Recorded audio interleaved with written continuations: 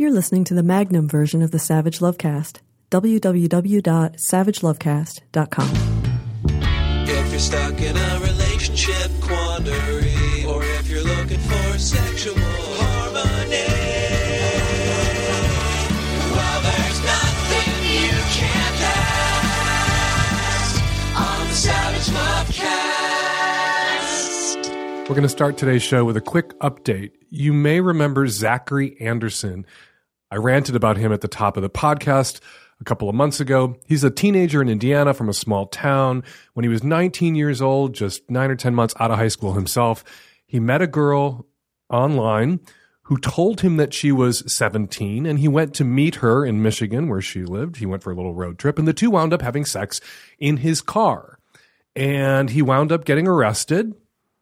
And the girl testified at his trial that she had misled him, that she had lied to him and told him that she was 17, that she met him on a dating app where she was not legally allowed to be, and that the sex that she had, even though she was a minor, was fully consensual, that he hadn't pressured her or coerced her in any way. And Zachary Anderson ended up being convicted of statutory rape and sentenced to 90 days in jail and a lifetime on the sex offender registry, which included a ban on him ever owning a computer in his life again, which was really problematic because he was studying computer science and working for his parents' graphic design firm, which required him to use computers. So when he got out of jail, his life was going to be severely circumscribed by this sentence, by him being tossed onto the sex offender registry for the rest of his life. And why was he going to be on the sex offender registry for the rest of his life? We talked about this too. The judge, this asshole named Wiley, when he sentenced him, didn't throw the book at Zachary Anderson because of the statutory rape element of his case. That wasn't what obsessed the judge. The judge condemned Zachary Anderson at sentencing for online dating, for using a hookup app, for going onto the internet to meet women. You went online to use a fisherman's expression, trolling for women to meet and have sex with them, the judge said at his sentencing. That seems to be part of our culture now. Meet, hook up, have sex, sayonara. Totally inappropriate behavior. No excuse for this whatsoever. Literally threw the book at this kid for doing what everybody is doing online. Tinder, Grindr, Match.com, all of these hookup apps that people are using. This poor teenager, this 19-year-old kid, was going to have his life destroyed because Judge Dennis M. Wiley disapproves of hookup culture and dating apps. There was an outcry. The kid wound up on ABC News. I ranted about it. Lots of people began to rant about it. And this asshole judge, Dennis M. Wiley, vacated his sentence and then recused himself. And now another judge is going to hand down a sentence. Anyway, that's the good news. Zachary Anderson, no longer, hopefully, going to be on a sex offender registry for the rest of his life. Probably shouldn't have been convicted of a crime. In the place where he was tried, in many states, you can use in your defense the fact that the person that you had sex with lied to you and misled you. But in the state where Zachary Anderson lives, in the state where he's tried, you cannot use that as a defense. So the fact that this girl at 14 lied to Zachary Anderson and told him that she was 17 can't be used in his defense. So he's still going to be sentenced to something. Still time served, still this thing on his record, but hopefully not the kind of sentence that will destroy his life. So that's Zachary Anderson update. We have a new case, though. This happened while I was away. I wish I could have jumped on this sooner. There's a kid in North Carolina, Cormega Copening, high school kid, good-looking kid, captain of the football team, or the quarterback on the football team. I don't understand if that's the same role or that's different. Football, high school football, what do I know? He was arrested and charged as an adult at 17 with exploiting a minor. And the minor that he exploited was himself.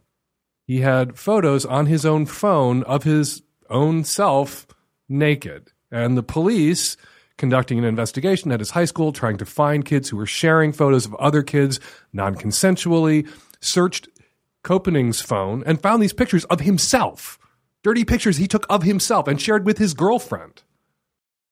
And he is charged as an adult under federal child pornography statutes for taking pictures of himself. This is Kafka-esque shit. charged as an adult for taking pictures of himself as a minor, charged as an adult for exploiting and abusing a minor, that minor being himself. So he's a minor when he took the picture, but an adult when we want to charge him. He pleaded guilty because it was the only way to avoid, guess what, winding up on a sex offender registry for the rest of his life. Prosecutors in crazy places like North Carolina will frequently do this. They will bring charges against a teenager for sexting and threaten them, if they go to trial and they lose, with landing on a sex offender registry for the rest of their lives, which essentially ends their lives. And there has been one case where a teenager threatened with landing on a sex offender registry for the rest of his life for the crime of streaking at a football game, killed himself because his life was over.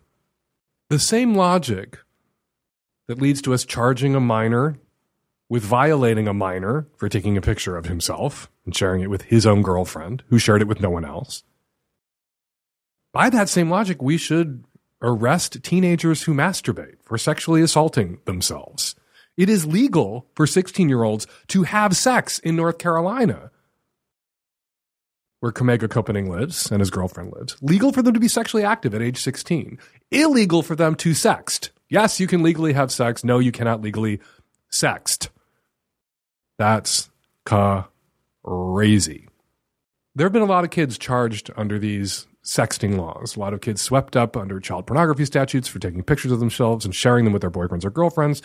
Statistics show that 30 to 50% of teenagers have engaged in sexting. Do we really want to round up every other kid in the country and throw them in jail or put them on a sex offender registry and destroy their lives?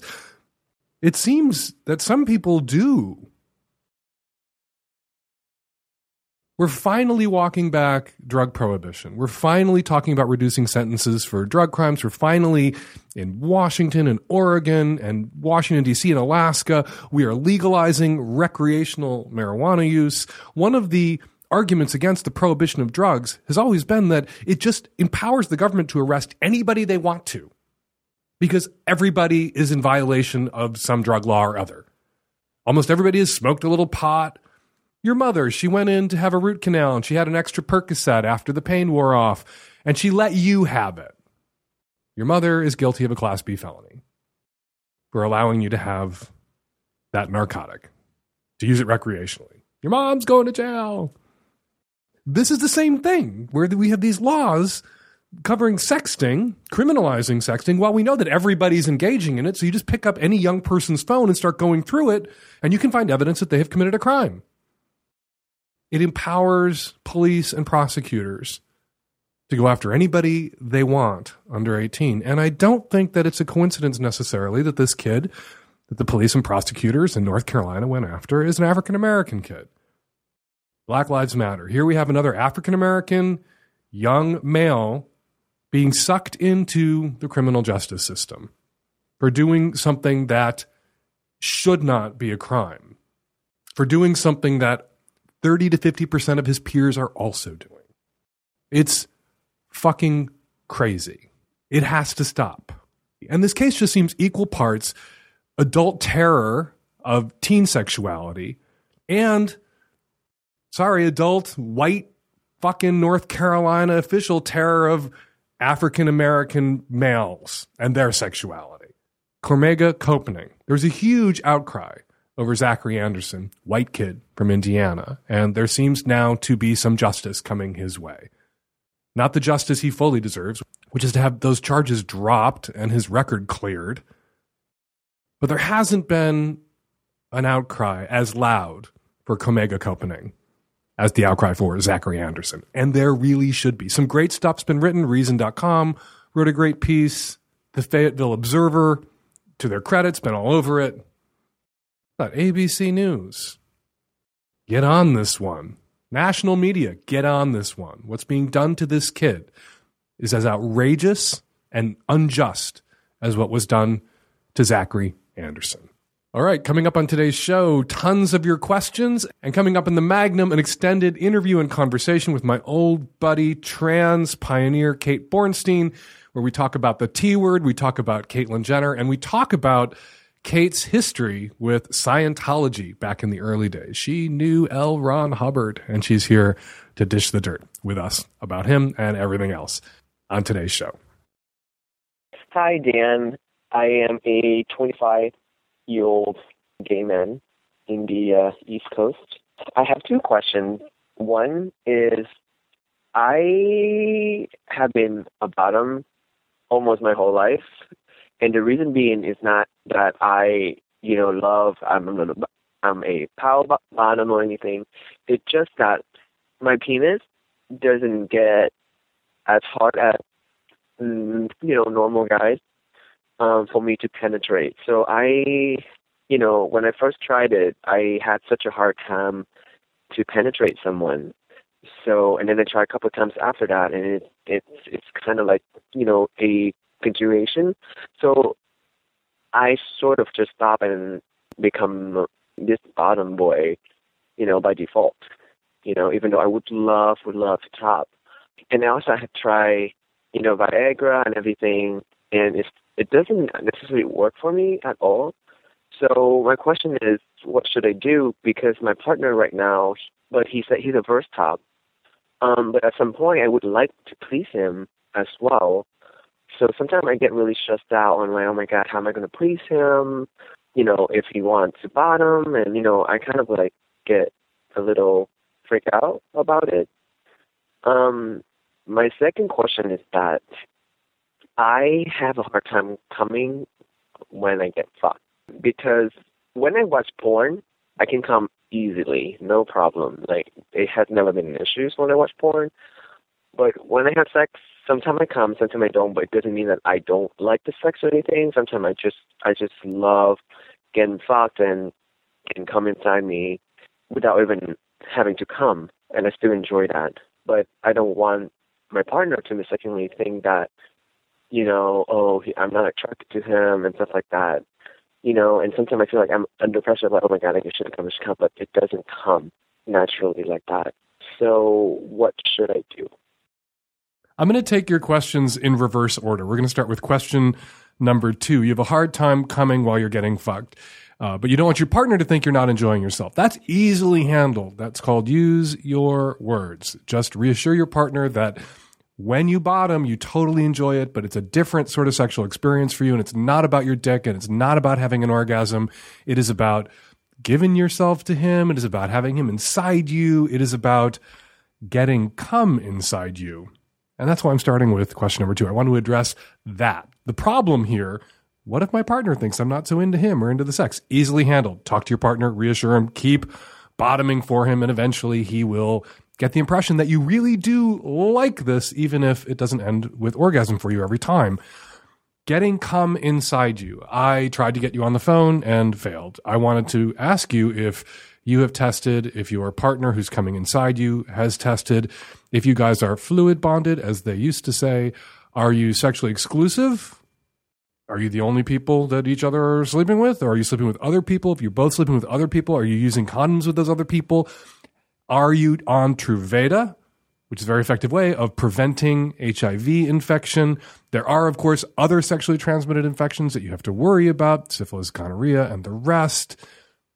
Just wanted to address that. I get it. I get how wonderful it is to come inside someone or have someone come inside you, but there are risks that are built into that, and you need to be cognizant of those risks and control for them and mitigate them in every way that you can, which would include using Truvada or using condoms or using both or using condoms with other partners if this isn't a sexually exclusive relationship, and testing and keeping the lines of communication open.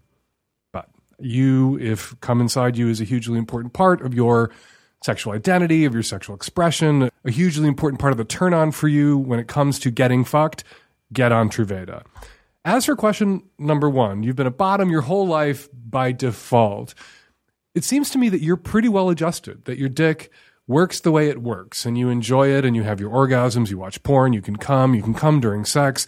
I assume you can come during mutual masturbation, rolling around, and that you can come during oral sex, because you would have said something if you couldn't come, I infer, but doing those things.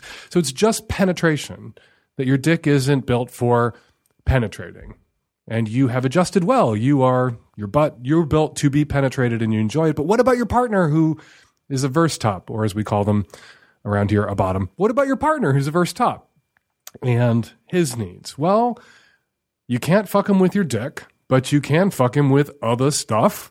There are toys, there are dildos, there are strap-ons. You can find porn now online where people are using, guys who have dicks are also using strap-ons.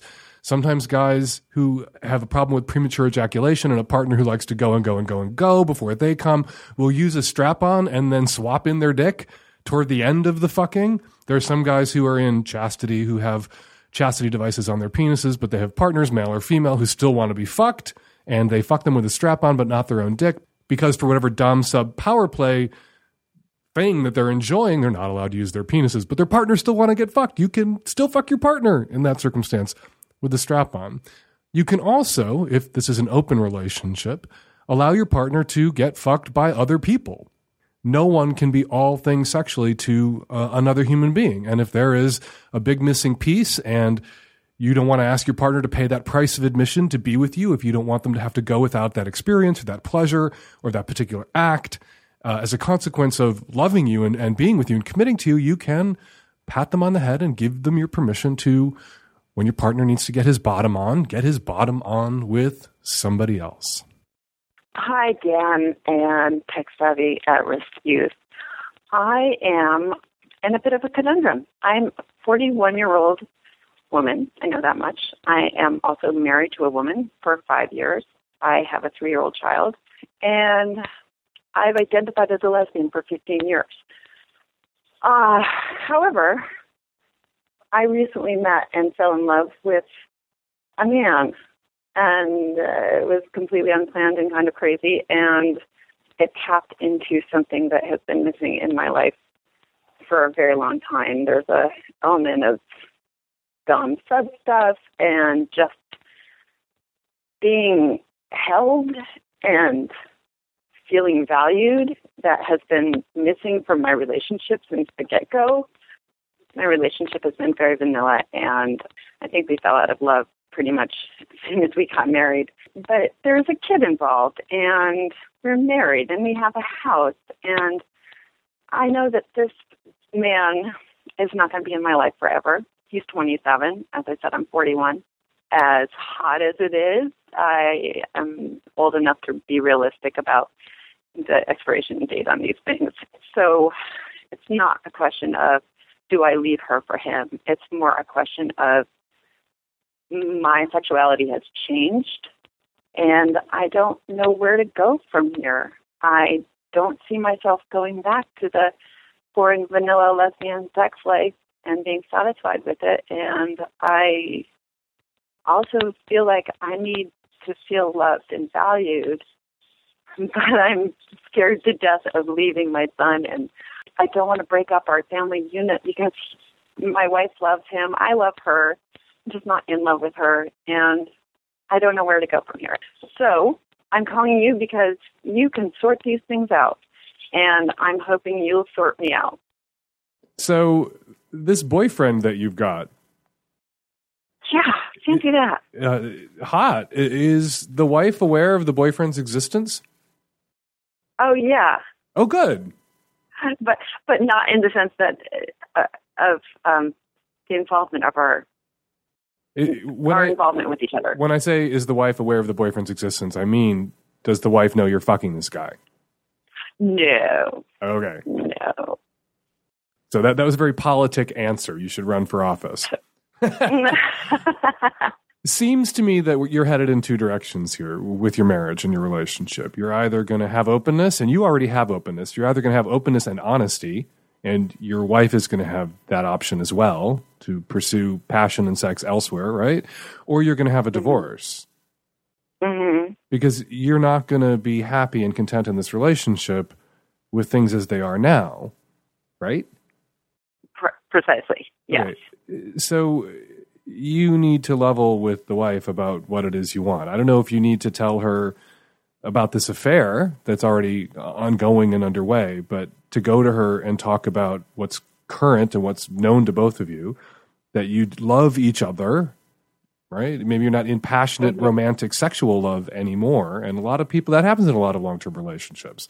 that passionate, sexual, romantic love, that connection that we mistake for love or believe is the only kind of love, that burns out. And what remains is bonds of affection and intimacy that is a more day in, day out kind of familial love.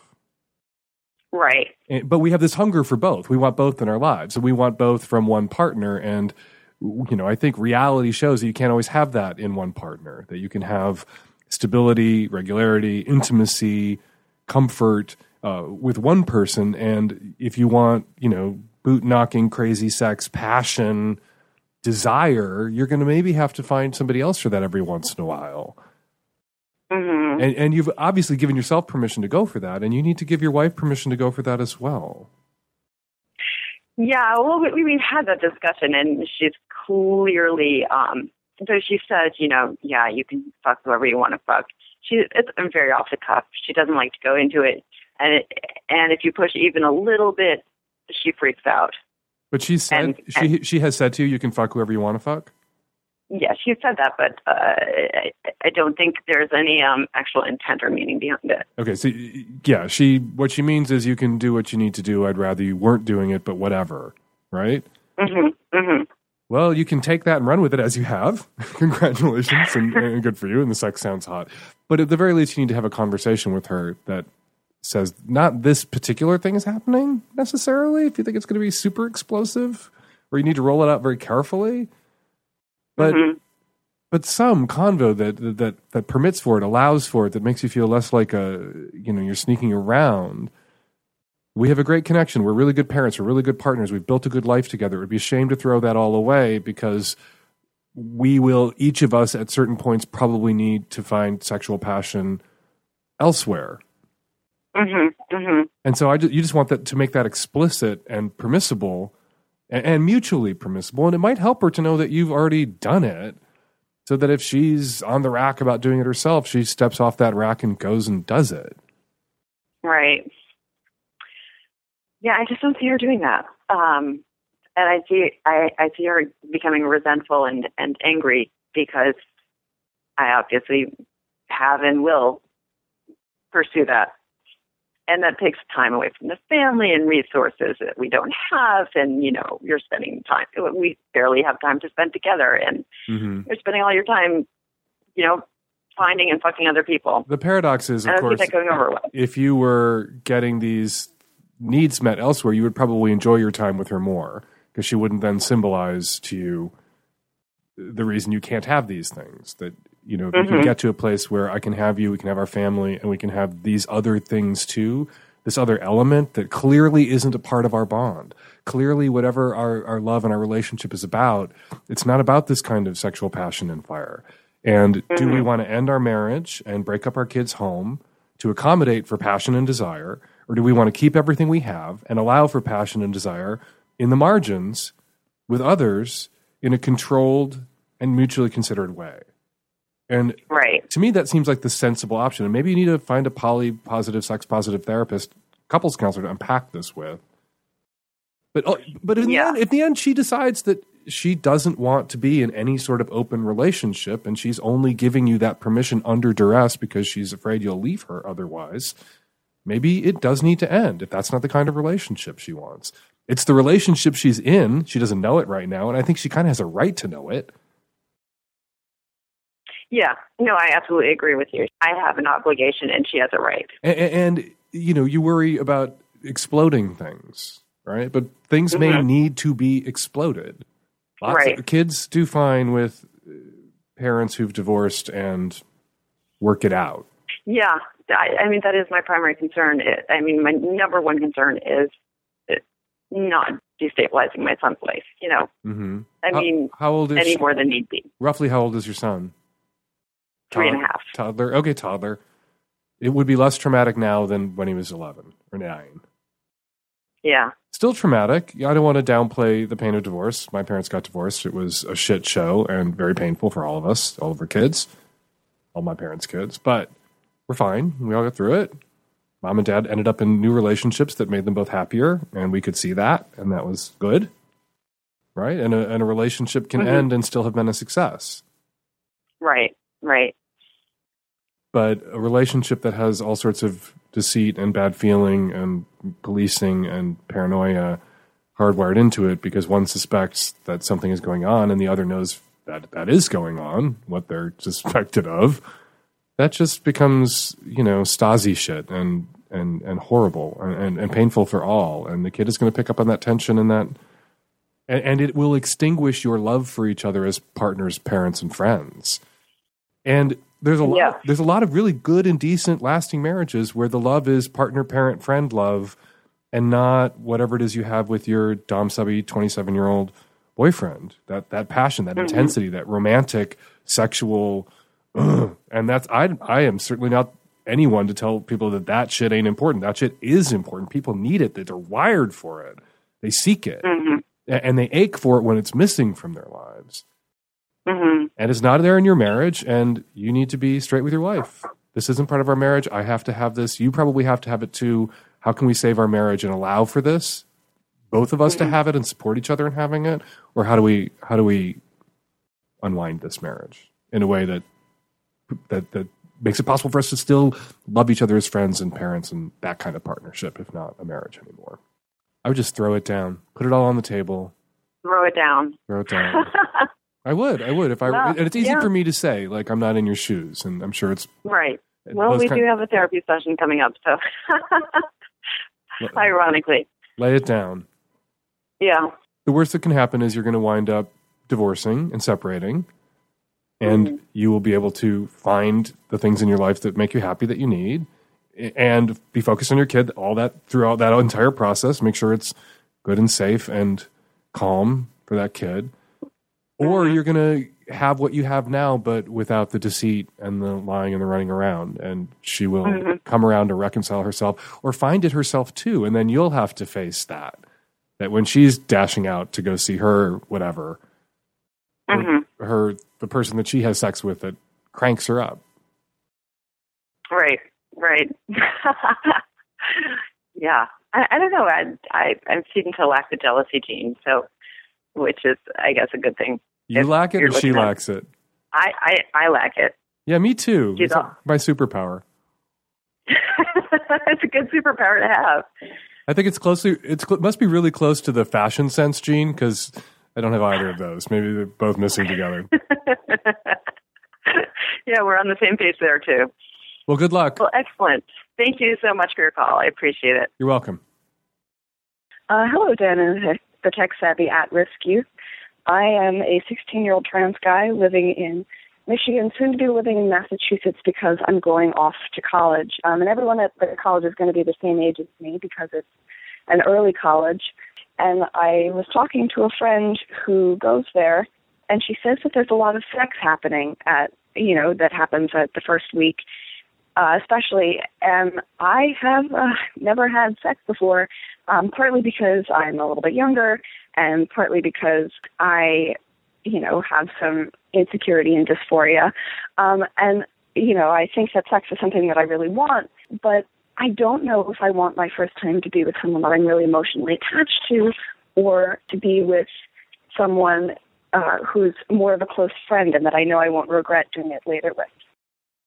I don't think you can game all this out in advance this thoroughly. You can sit at home before you go to school, and congratulations on getting into college at age 16. That's a tremendous achievement. You can game this all out sitting at home about how exactly you want this to go down. And I think it's good to think those things through in advance. But what is likely to happen is you will meet somebody and there will be a spark, or there will be a moment, or you will have a friend, and there will be, you'll arrive at this tipping point, hopefully not an alcohol-induced tipping point, where you realize that, there's some connection, there's some electricity, and you will make a decision in that moment about whether this is the right person and whether you want to go for it in that moment. And all the sort of plotting and thinking that you may have done in advance about the ideal person, ideally it would be someone I'm really attracted to, or ideally it would be a close friend where it wouldn't feel awkward afterwards. I promise you, if you lose your virginity to a close friend, it will feel awkward afterward. Awkwardness is part of sex, even occasionally partnered sex with people you've been having sex with for a long time. Awkwardness cannot be avoided. It could be either of those people or somebody to be named later. It could be a complete stranger. That happens. It could be someone that you met at a party that night and hung out with and liked and wound up making out with and wound up hooking up with. It's good to think about these things in advance. It's good to game it out so that in the moment you're remembering to use birth control, if that's something that you're going to need to use in the moment. In the moment you're remembering to advocate for your own safety and to advocate for your own pleasure. In the moment you are remembering to give and get explicit, unambiguous consent, so it's not all blurry.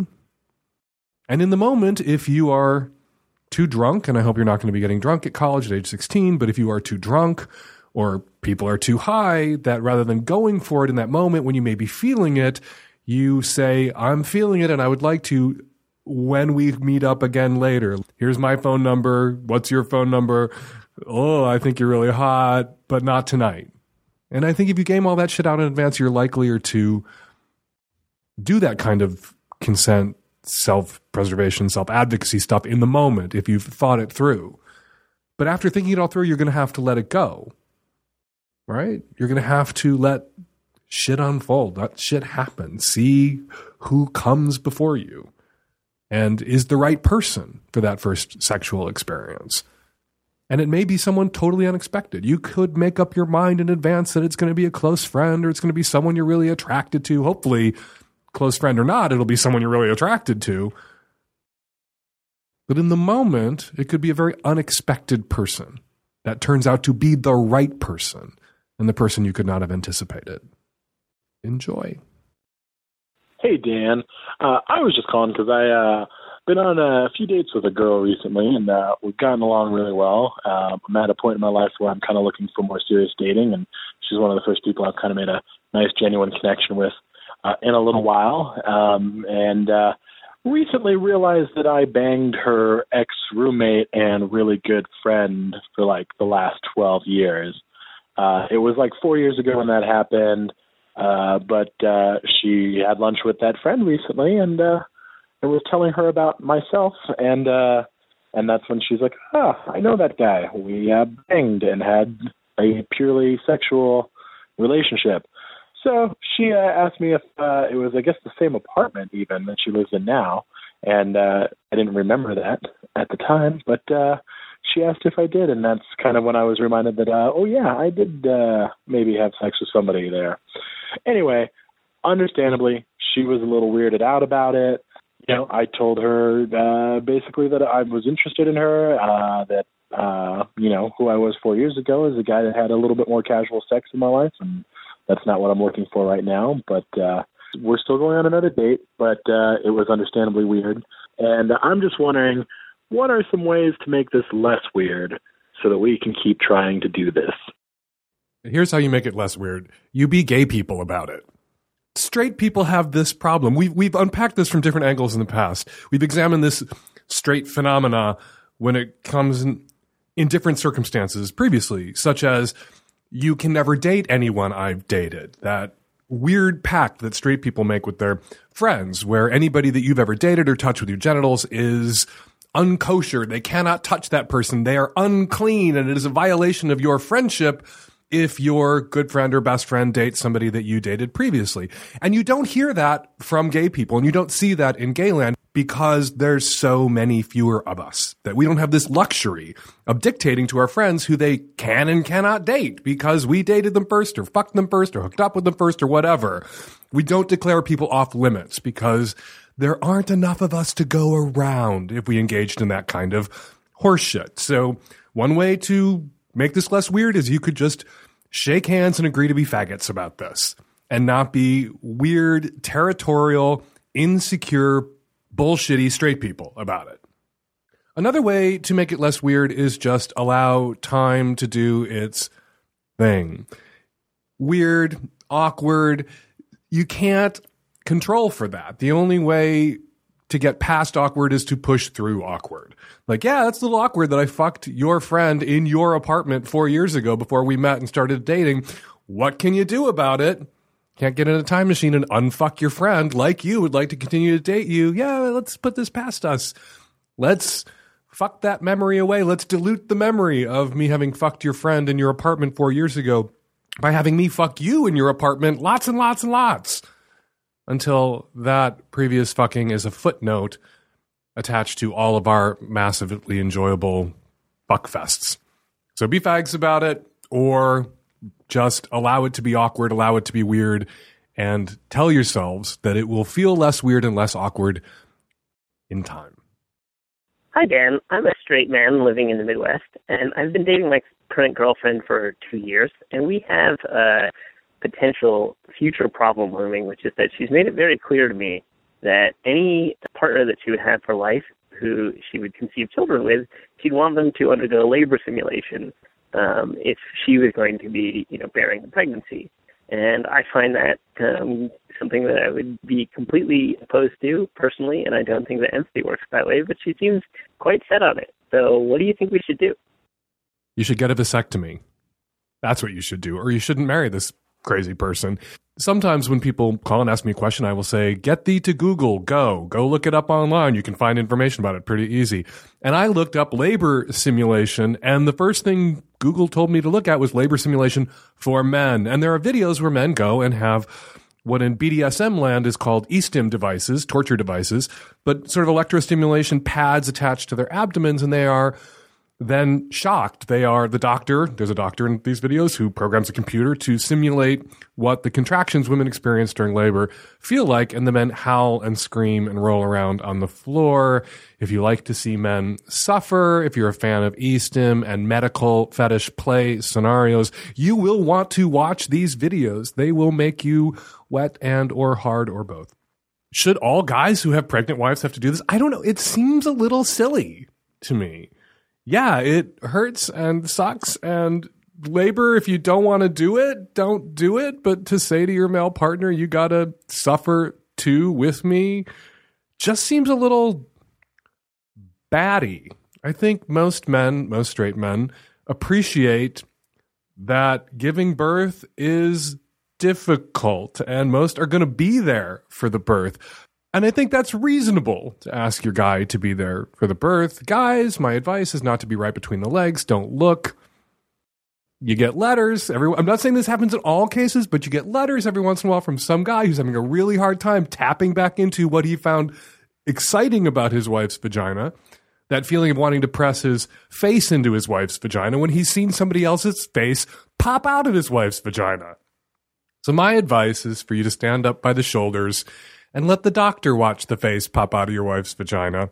Not because in all instances it ruins it for you, but in a certain small percentage it does. And I don't think that small risk is worth it, because the consequences potentially are so sex life disabling. So anyway, yeah, don't have babies with this woman. That would be my advice. And if she's into pain play and medical fetish scenes and e-stim, she should be honest about that. She should either get honest about her interest in BDSM and seeing a man suffer, or you should find a girlfriend who isn't into watching you suffer or who is honest about it.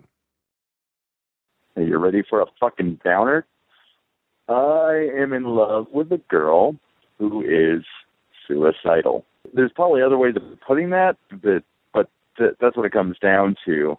We started dating almost a year ago. We're kind of approaching the anniversary.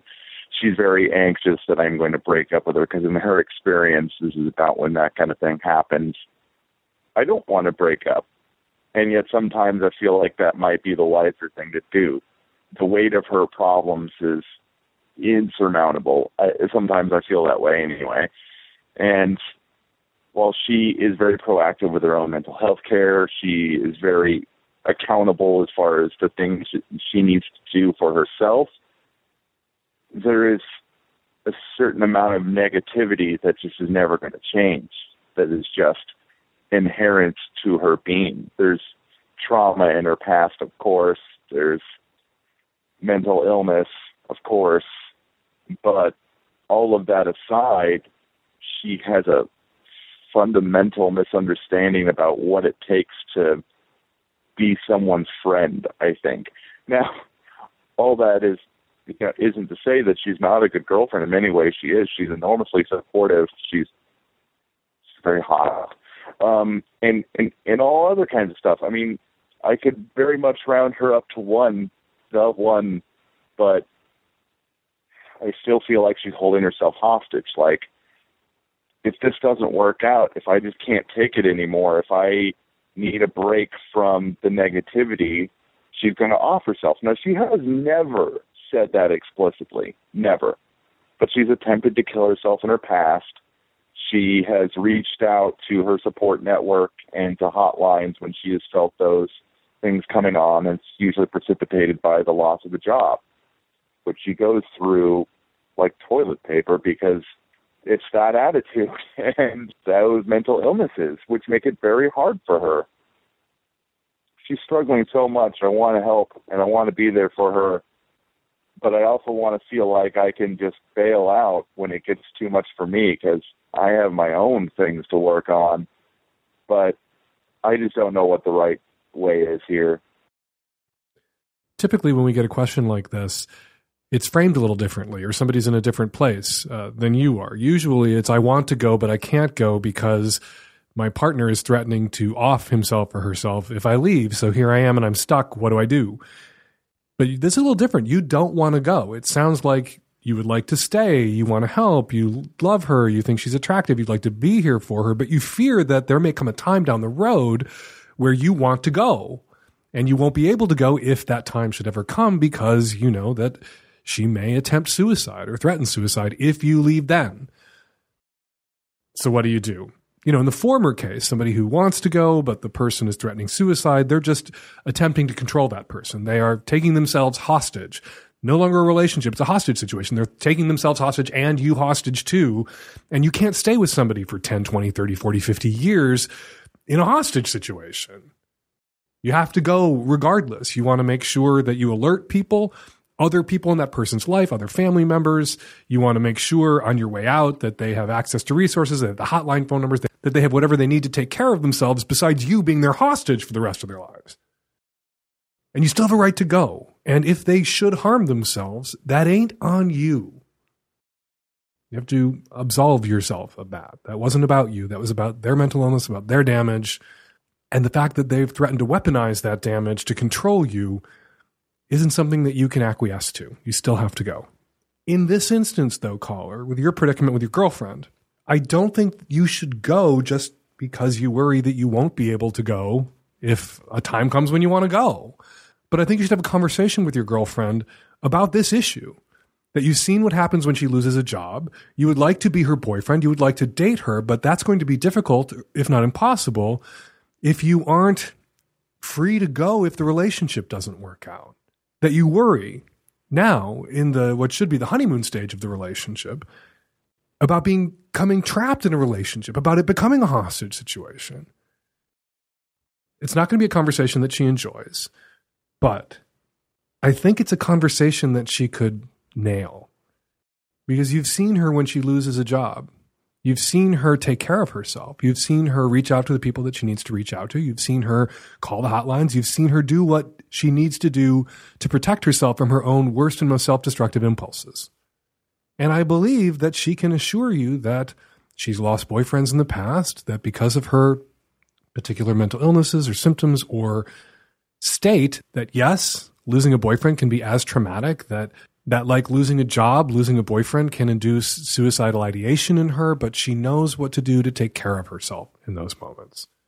And if she can assure you of that, even if it's a difficult conversation, even if it's a teary conversation, and you are assuring her the whole time that you have no desire to leave at this moment, it might make it possible for you to stay. And it sounds like you want to stay. So why not risk having that conversation that makes it possible for you to stay? It would be sad. It would be potentially tragic for you to end this relationship in case you want to end it down the road. So have this conversation with her. For the relationship's sake, for your sake, and for her sake. Good luck. We're going to take a quick break from your calls to welcome a guest into the studio. Kate Bornstein is an author, performance artist, and now a little old lady. She is the author of Gender Outlaw, Men, Women, and the Rest of Us, the memoir, a terrific memoir. You should read it, A Queer and Pleasant Danger, my new gender workbook. You've done so much groundbreaking work in the gender space, as they say, and you're an old friend. And you're an old friend. It's good to see you again. It's good to see you too. Back in Seattle, you're here for a conference. I'm here for Gender Odyssey. It's the largest international trans conference in the world. Wow. And how does it feel to be sitting down with Twitter's most notorious transphobe before Gender Odyssey? You don't have to answer that question. But we were just talking before we started recording that you have, is it an announcement to make? You have gender development? How would you frame that? Well, I am, you announced it. I have a new gender, and it's little old lady. And I have a gender I'm not any longer, and that's transgender. I can no longer in good conscience call myself transgender, and I'm still not used to that myself. You've been, for a very long time, one of the very first trans people I got to know, and a trans guest expert in Savage Love going back 23 years. I checked the first time you were in the column. But now I can't rely on you as a trans guest expert? Trans, yes. Transgender, no. Big difference now. Explain the difference. Well, transgender used to be, we used the word as an umbrella term back in the late 80s, early 90s. Anybody who's fucking around with gender was transgender. That was such a breakthrough. It didn't mean anything to do with penises or vaginas or hormones or nothing. Whatever you wanted to be, you could be it, and that was transgender. In a way, because was the idea that you were transgressing sort of the gender terrorism of the binary. Why was transgender applied broadly to everybody messing around with gender and not just people who were transitioning from one gender to the other? Because transsexual was the word that was used by and large. And there were a whole lot of people who didn't want anything to do with surgery or hormones, and they were still becoming men and women of their choice or deciding to be neither. Some other point along the gender spectrum, as I like to say in Savage Love. Yeah, there you go. Spectrum is a problematic word, though, because it does posit. What word isn't problematic? I know, right? You learn the new lingo, and then somebody leaps out at you on Twitter to say, wrong. You're wrong. We've evolved Bad past Dan that. Savage, you triggered me. I know. The problem with Spectrum is that there's boy stuff on one side and girl stuff on the other side. And those two things still haven't been pinpointed. We don't know what a man is. We don't know what a woman is. We don't know what male is. We don't know what female is. So maybe instead of gender spectrum, the gender jumble? Oh, I love that gender jumble. But that's not respectful enough. Oh, I'm sorry. What would be more respectful? Who the hell gender knows? melange? Something French? The gender buffet? I don't know. I do know that there's a new binary that's messing with people's heads, and that's transgender and cisgender. That's a binary, and I don't know anything that's two and two only and equal and opposite. So the identity that breaks trans and cis is non-binary. Which is what you identify as. Yeah. Why now? Why was trans comfortable for you once upon a time? And trans still is. I'm sorry. Why was transgender comfortable? The right label for you once upon a time and not use the right anymore? word, Stan Savage. I'm sorry. Triggering me left and right. I'm trembling. I think you need a snigger warning, not a trigger warning. You're kind of giggling as you claim to have been triggered. Yeah.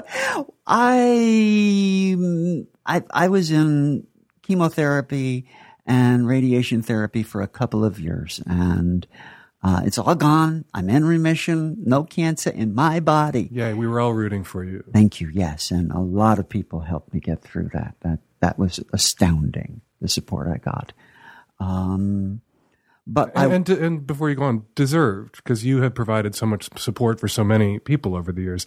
A lot of people in, I don't know, the gender jumble space community.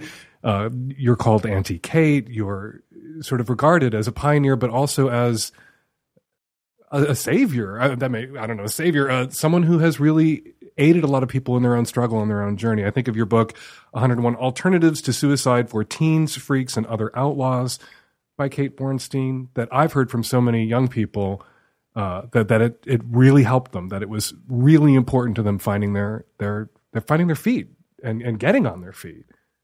And so before you go on, the love and support that you got when you were diagnosed with cancer that poured out of, I think, all corners was a small dividend on how much you'd given to other people. Payback and deserved. Thank you for saying that. Appreciate it. I do. waking up literally a week after I finished my last chemotherapy and radiation treatment, there was Time magazine and Laverne Cox on the cover, and it was pronouncing transgender tipping point. I'm, what the hell? What? I was at once thrilled and appalled. I knew that there were so many people who were nowhere near a tipping point. People who were non-binary, people who were genderqueer, people who called themselves, like myself, a tranny, chicks with dicks, she-males. You just said tranny, and I'm going to get yelled at for not beeping it when it goes out on the podcast. Oh, yeah. Well, you didn't beep fuck either. I didn't. Nah. You just brought up tranny in your Twitter feed, asking people how they felt about that word and how they used it. And you've argued, and others have argued, Justin Bond, that this was a word that united all people for a time before it was declared a toxic hate term, that it was a term of affection and in-group support. When did it become toxic exactly? And when was the meeting of the Trans Politburo that decided that this word was verboten? I don't know exactly. I can trace how it happened, but I don't know the exact years it happened. Tranny started in the 70s and 80s in Sydney, Australia, and it was coined there to unite or to create a family name for all the transsexuals, transvestites, and drag queens who were working in drag in Sydney. And they bickered and they to each other. We're better than you. No, you're better. But they realized they were all family. And so whatever else they said, but we're trannies together. And you can see that in Priscilla, Queen of the Desert. Mm-hmm. And so my drag mom, Doris Fish, came from Sydney to San Francisco, took me under her wing, taught me about the word tranny and oh so much more. And we just started using it. Transsexuals, male to female, female to male. I know there's a big thing, you're female to male, you can't use it. No, of course you can use it. And cross-dressers, we were just going, you're family. You're weird, but you're family. Okay, great. Then the word caught on with sex workers.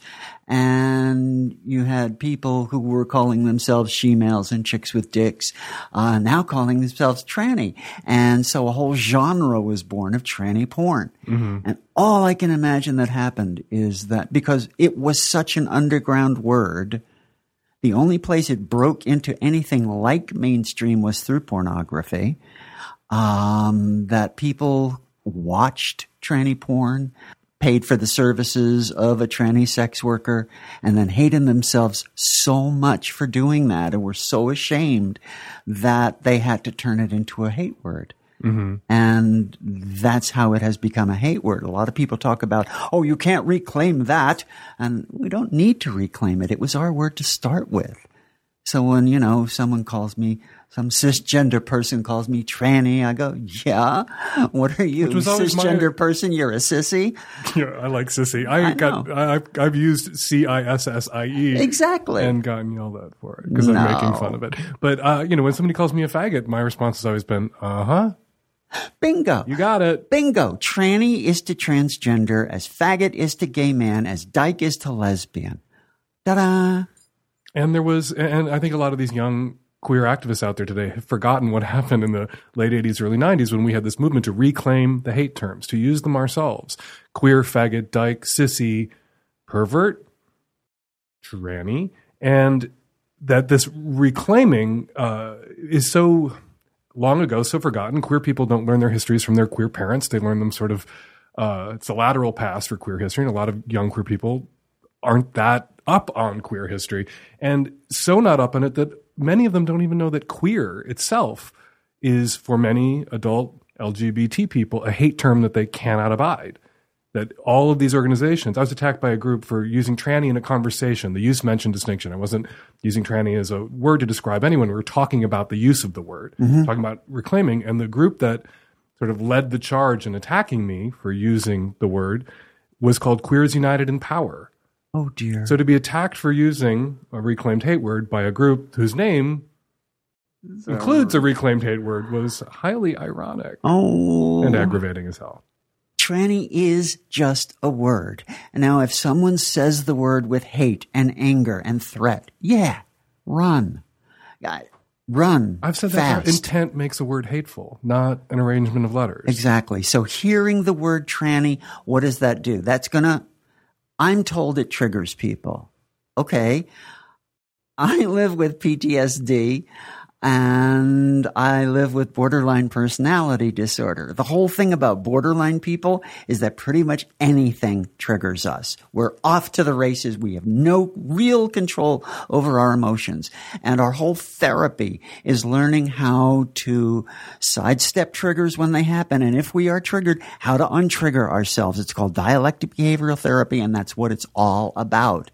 So people who are genuinely triggered by the word tranny, the few who've been, or the many who've been insulted as trannies, I don't know that that's a real trigger. Trigger has also gone through a redefinition and now means it upsets me, it offends me, it makes me feel not safe. Trigger used to mean throwing you right back into a horrible moment of trauma so that you believe you're reliving it. And I believe that happens, but not by the mention of the word. If it upsets you, if it offends you, if it makes you feel unsafe, please step back, breathe, and look at what is behind the word. Whenever I say it with a lot of love and respect. Do you get grief when you use it? Oh, golly, yes. Oh, yeah. I mean, we don't want to boil the whole discussion about trans issues or gender down to just those, 5-6 letters. And it's not ultimately, I think, that important. But I'm surprised that you don't even have license to use it. No. I get called transphobic because of it. I get called a danger to transgender people. And not a queer and pleasant one? Just not danger? a queer and pleasant one, but just a plain old dangerous me. And lately I've been called old, which I go, yeah. But anyway, I have the old way of talking about transgender. Okay. Well, about trans. See, I'm not used to it yet. Transgender. Let me get back to transgender. That's a little easier to deal with. Transgender, tipping point. Laverne Cox.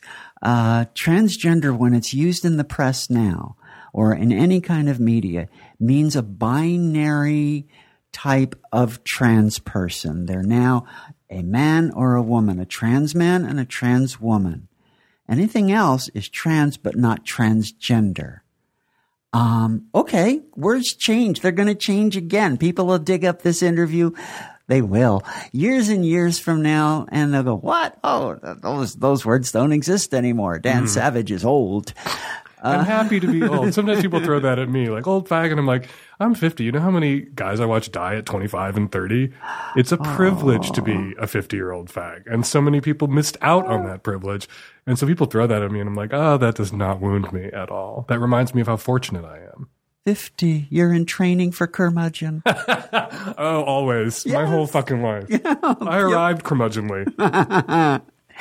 So I want to ask you quickly about I Am Kate and what you think of the impact that Caitlyn Jenner's transition and how public it's been is having. It's wonderful. We're seeing a transgender woman who really doesn't pass, but who's beautiful at the same time. And her beauty is a transgender beauty. And so people have to admire this woman. She's a woman, but she looks part man, part woman. And usually that would be grounds enough for simply, that's a freak. Mm-hmm. And now it's not. That's a Caitlyn is beautiful kind of thing. And you called it once in my column a long time ago, that mix. That trans people often bring this mix that some people find very alluring and attractive to the table. And why shouldn't that be legitimately attractive or acknowledged as attractive? that's still an issue. Mm-hmm. It is not acknowledged as attractive yet. The only reason I pass now. I walk down the street. People think, oh, little old lady. And so enough people think that is my new gender now. Mm-hmm. But not transgender, because I'm not a man. I'm not a woman. You've got, all right, queer and straight are two different words as well. But let's say faggot and gay man is to genderqueer and non-binary. Genderqueer is the queer version of non-binary. With me? Yeah, I just feel like everybody out there who is not queer needs an Excel spreadsheet now open in front of them to keep track of not just the gender identities, but the sexual demisexuals and pansexual. It just seems like, I don't know, the passion and the effort that straight people put into making babies, most of them, we're putting into this lexiconal kind of explosion of terminology that everyone's going to get tested on and everyone's going to fail, and then everyone gets attacked in turn for failing their vocabulary test when it comes to sexual orientations, gender identity. And what does that get down to? I'm trying to grab this one by the tail, Dan. What does that get down to when you fail the vocabulary test? What have you done? You've misgendered someone. Nobody wants to be misgendered. Cis people don't want to be misgendered. Oh, you're not a real man. You're a faggot. Doesn't bother me. I know, but it does bother some people. It comes with like the real man laurels is I can't do half the things that I like to do, that I can't bake, that I can't suck a dick, that I can't, if I wanted to do drag again. Like, who wants to be a real man? It's much more freeing to be an unreal man. For years, way before there was a word for transgender, cisgender people, before that word, people would hurt each other by saying, you're not a real man for this reason. You're not a real woman for this reason. You're not a real woman until you've had a child. You're not a real man until you've killed your first German. Whatever. There have been these. Kill your first German? I totally messed that up. I blew my first German. I thought that was when I became a real man. I moved to Germany in my 20s. Was it kill? I was supposed to kill one? I fucked a few. No, you see, that's a generational thing. But that's what the pronoun thing comes down to, and the bathroom thing comes down to, is correctly gendering a person. And a person is male or female. And that's why pronouns are so important to people. But really, what's it come down to? So someone misgenders you. Someone thinks you're a different gender, and they say so. So the fuck what? Okay, for the first year, when you're newly transgender and you're trying out this identity, and your new pronoun, let's say, is she and her. Okay, and it's real important to you. Yeah, you get a year of going ballistic when people misgender you. After that, get over it. There's some reason people are misgendering you. Deal with that. What if the reason that people are misgendering you is that you don't pass and people are not respecting your professed identity? It's one thing to be misgendered by some stranger on a street corner. It's another thing to be misgendered by a coworker, by a child, by a friend, by a parent. Who knows that you've explained all of this to? Are you allowed to go ballistic then, even after the year? You're allowed to feel very sorry for them. Look how long it took you to come to terms with being this new gender. It took you years and years and years. Most likely, these days it does usually. My mom and my brother intentionally misgendered me for at least a year. My brother till the day he died. But my mom But in tried. his memory, let's say my brother till the day she died. Let's just misgender that motherfucker right back. No. He was okay. We loved each other. We didn't like each other very much. There's a big difference. And there's that whole thing about family again. Mm-hmm. So when family doesn't respect your gender, let's say it's your mom, your dad, or your child, or a close friend, and they go, no, you're not a real woman. I'm going to keep calling you he. You're a man. You go, well, if that's the case, I don't want to be near you on that. I'm going to go away now. And when you want to talk about that a little bit more, let's talk about it a little bit more. That's my advice for people. Your leverage over your parents, over your family is your presence. Yeah. And if they don't respect you, you have to be willing to use that leverage. You make yourself absent. Exactly. Until they learn their lesson. If they want you around, they have to respect you for who you are. Bingo. And that's why you're the most amazing advice columnist ever. It's so nice for you to say that. Will you take some questions with us and give some advice? Let me tell you, it's a racket. Anybody can do it. You look up advice in the dictionary. It says opinion about what could or should be done. The only qualification you need to give your opinion is some motherfucker was stupid enough to ask you for it. I love you. So we have some questions that we want to throw at you. Let you play the advice game. Okay. Hey, Dan. My name's Tim. I'm from Colorado. I have a quick question for you regarding my family and my brother, who recently came out as trans. He lives in Chicago with his girlfriend, and I am absolutely fine with it. I love him more because of him coming out. I've talked to him a few times regarding the process of coming out and that sort of thing and how he came to that decision. And my question centers around how to be there for my folks who live in Illinois while I am, currently living in Colorado.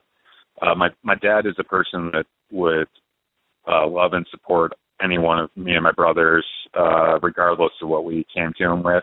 My mom, of course, being a mom, is concerned about my brother, and my brother has had several episodes where he's been out in public as a female as opposed to a male. He has a male driver's license at this point.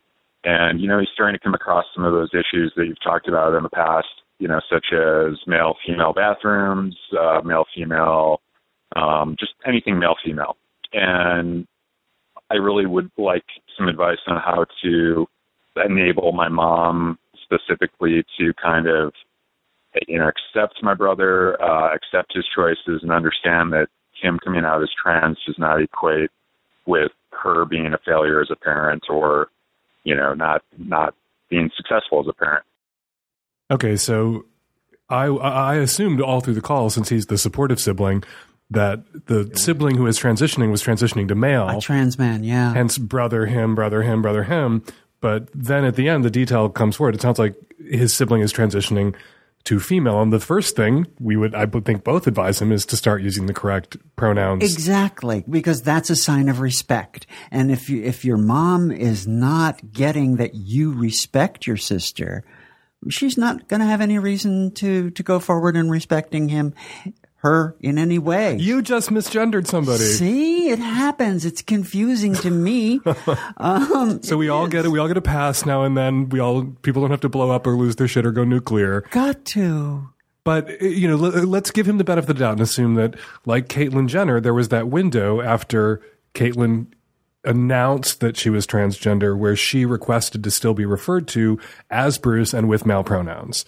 Remember that little confusing time? Wonderful. It was very confusing because people were correctly gendering Bruce then, Caitlyn now, the way she requested to be gendered, and other people were blowing up at them, blowing up at those people for misgender. It was this crazy, I thought, kind of delicious moment, right?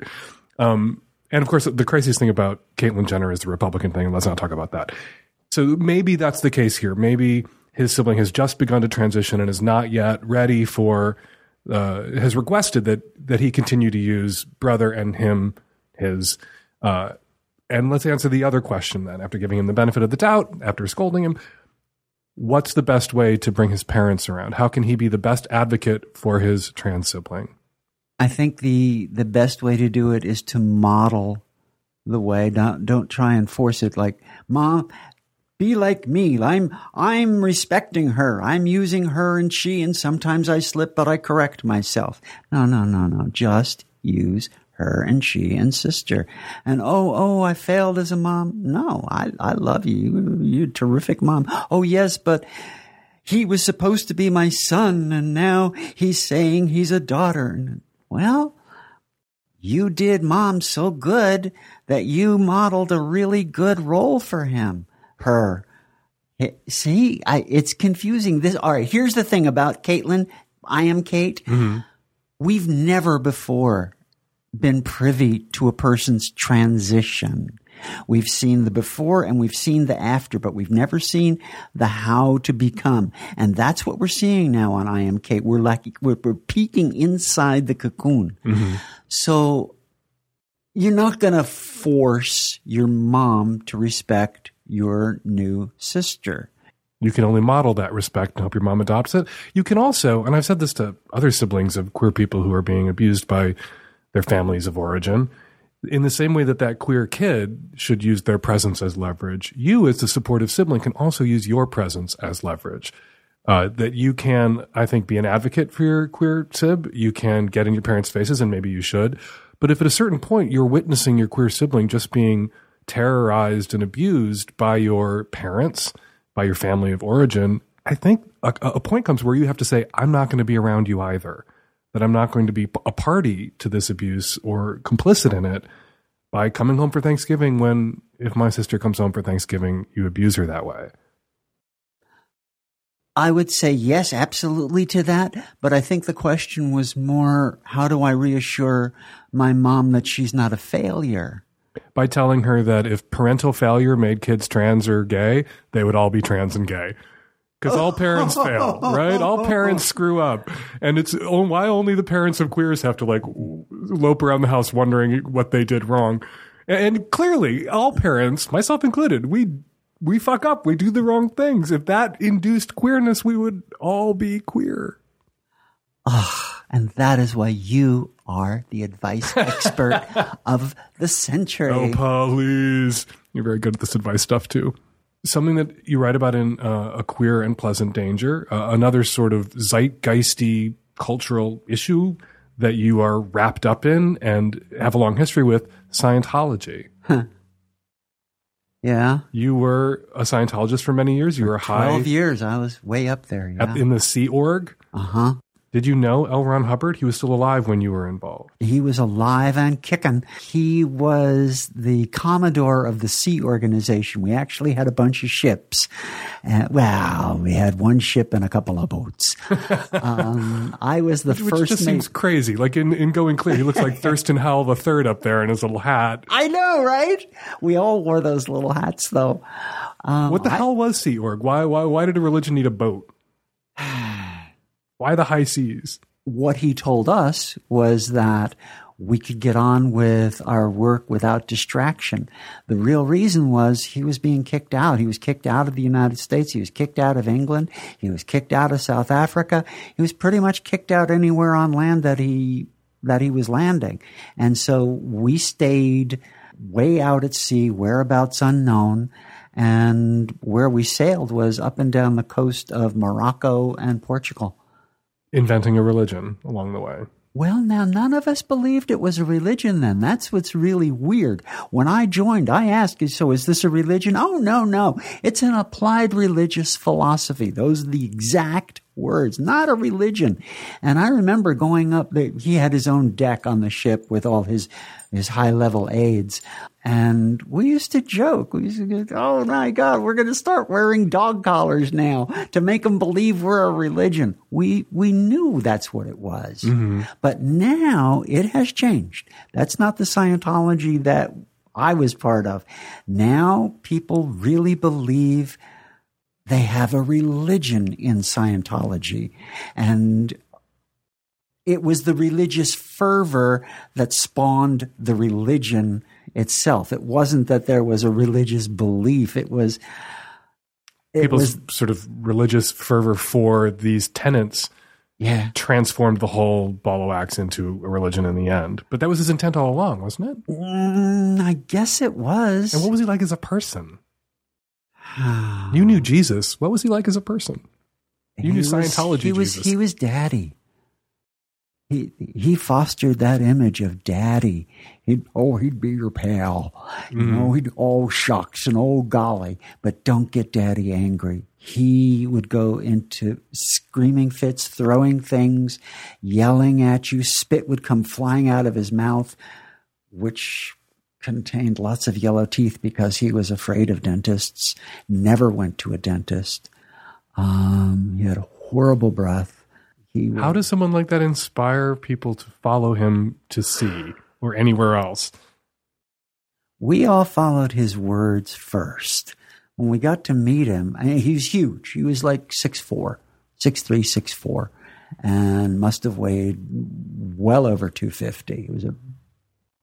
We all thought he looked like Jabba the Hutt, and we would say that, only we couldn't say it out loud many places. It's like the sexual orientation sapiosexual. You're really attracted to someone because they're so smart.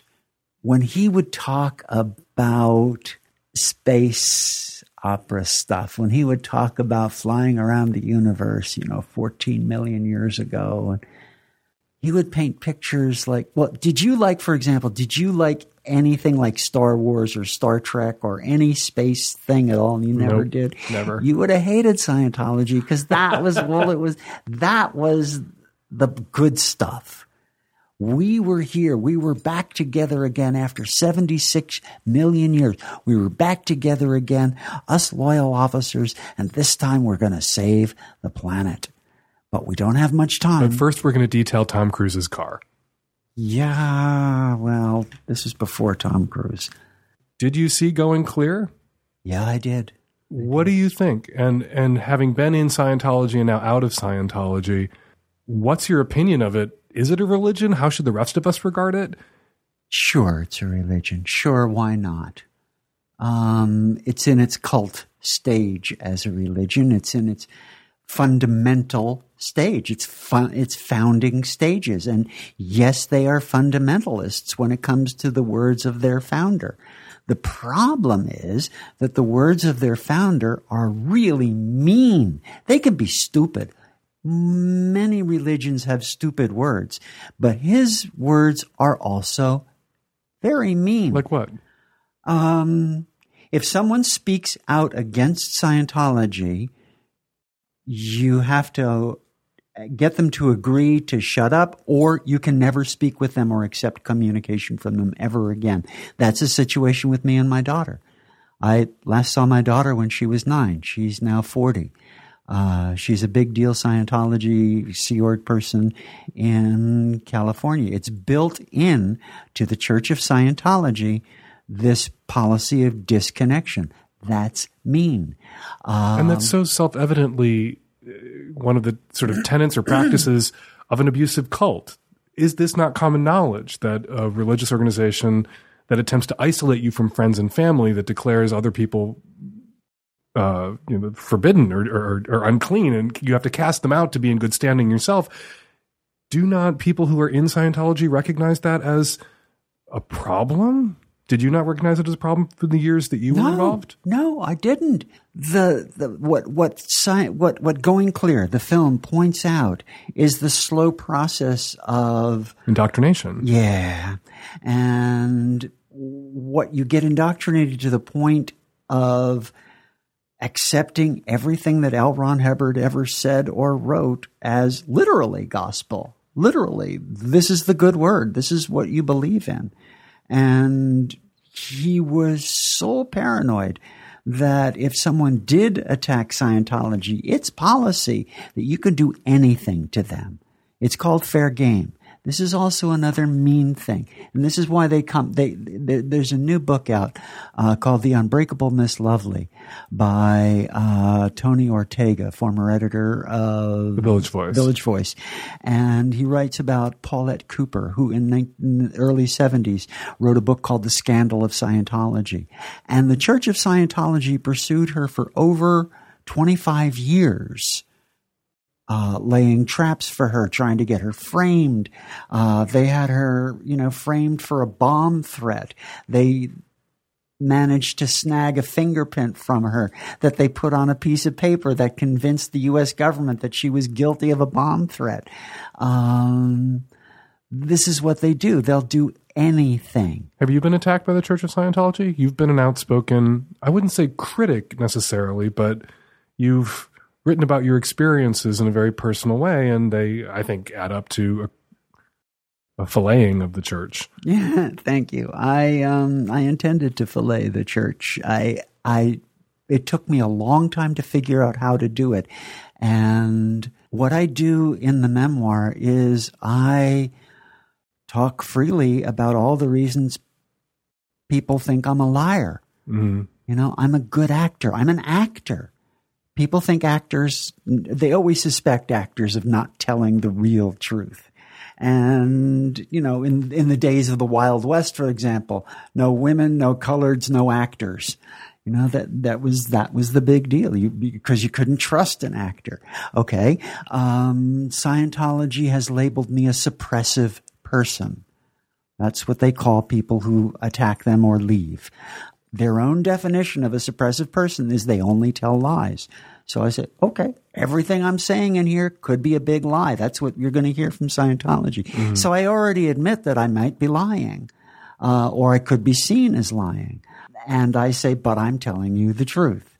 And the other thing is, I am such an extreme, freaky queer in my story. You know, putting it all down on paper, I came to realize that I guess that when their lawyers read the book and went to David Miscavige, they probably said, you know what, this person's too much of a freak. No one's going to believe her anyway. And they've got bigger fish to fry. I believe you. And I spend a lot of time in LA, and the place that I stay is right around the corner from a giant Scientology recruitment center. Big Blue? Down the street. And I see people sometimes on Hollywood Boulevard going into the information center. What would you say to someone on a sidewalk who had taken the pamphlet and was about to walk into that building? What does someone who knows nothing about Scientology, who might be tempted by one of these street outreach people, what do they need to know? I would say ask them about love. Ask them about compassion. Ask them flat out, what do you do with critics of Scientology? How do you treat critics of Scientology? Have you seen the movie Going Clear? Ask them about the movie Going Clear. And if all you get is attack, take that into account. That you're going into an organization where you won't be allowed to criticize. And are you sure you want to do that? Would David Miscavige be burning people at the stake at Hollywood and Vine if it was within his power to do so? Most assuredly. He is very big into physical discipline. He keeps people locked away. I know people who are have been locked in a Scientology prison for over 10 years, sleeping on the floor. And these are people who, given the chance to leave, probably wouldn't. They'd say, no, I deserve to be here. That's how poisonous that stuff is. Hence the subtitle for the film Going Clear, The Prison of Belief. Yes, exactly. Thank you so much, Kate, for coming in today. It's been such a joy to talk with you after having been strung up on a gallows with you so many times. It's a joy. Have you been strung up on a gallows with me? Oh, yes. You and me and Buck, you know, we're a terrible trio. Well, I love you. I love Buck. And you and I are going to go out to lunch now. We're going to take a break recording. Where can people find you online? Where can they find your books? Where can they find your website? The best way to get in touch with me or see what I'm doing is on Twitter or Instagram, where I am, one word, Kate Bornstein. Get my books anywhere. I would recommend independent bookstores first. And I would recommend A Queer and Pleasant Danger. It is a terrific memoir, and I just loved it. I devoured it when before it came out. You sent me an advance copy, and I devoured it. And if you're a young person and you're struggling with any sort of issue, but with gender issues or sexual orientation issues, you really must read Hello, Cruel World, 101 Alternatives to Suicide for Teens, Freaks, and Other Outlaws by Kate Bornstein, a book that has saved countless lives. Thank you so much, Dan. Hi, Dan. I've been just listening to episode 465 with your scientist who is on discussing condoms and sensitivity and condom avoidance tactics. Well, you've talked about this for a long time. But I actually have the solution to your quandary. My wife and I are in a non-monogamous relationship, and we use condoms with other people, but not with each other. So I have experience doing things both ways. I have to say that when I do use condoms, it does decrease sensitivity immediately after I first put it on. But after a while, then I kind of lose track of having it. And I don't notice the change in sensation very much after maybe 20 or 30 seconds. So that might be the the answer to your quandary is that actually that condoms actually do reduce sensitivity, but only for the first period after you've entered your partner. So maybe that's why you always say men can have them slip off and not notice it. Hey, Dan, I'm just calling in response to the woman who was dating the guy from OkCupid and looked at his Instagram feed and saw, that he was hanging out with his girlfriend or ex-girlfriend. I was surprised to hear you consider that snooping. I feel like that's actually really normal behavior to be looking at someone's social media stuff. I think if she had been looking on his computer, signing into his email account, looking through his things at his house without permission, all of that seems like snooping. But I think seeing something on this guy's Instagram feed or on someone who's connected to his Instagram feed, I think that's not something she should be apologizing for or feeling bad about. Hi, Dan. I'm calling about episode 465 and that very brave man who had a terrible experience in childhood. I thought one thing that you could have mentioned to him was maybe recommending something like Ian Kerner's She Comes First.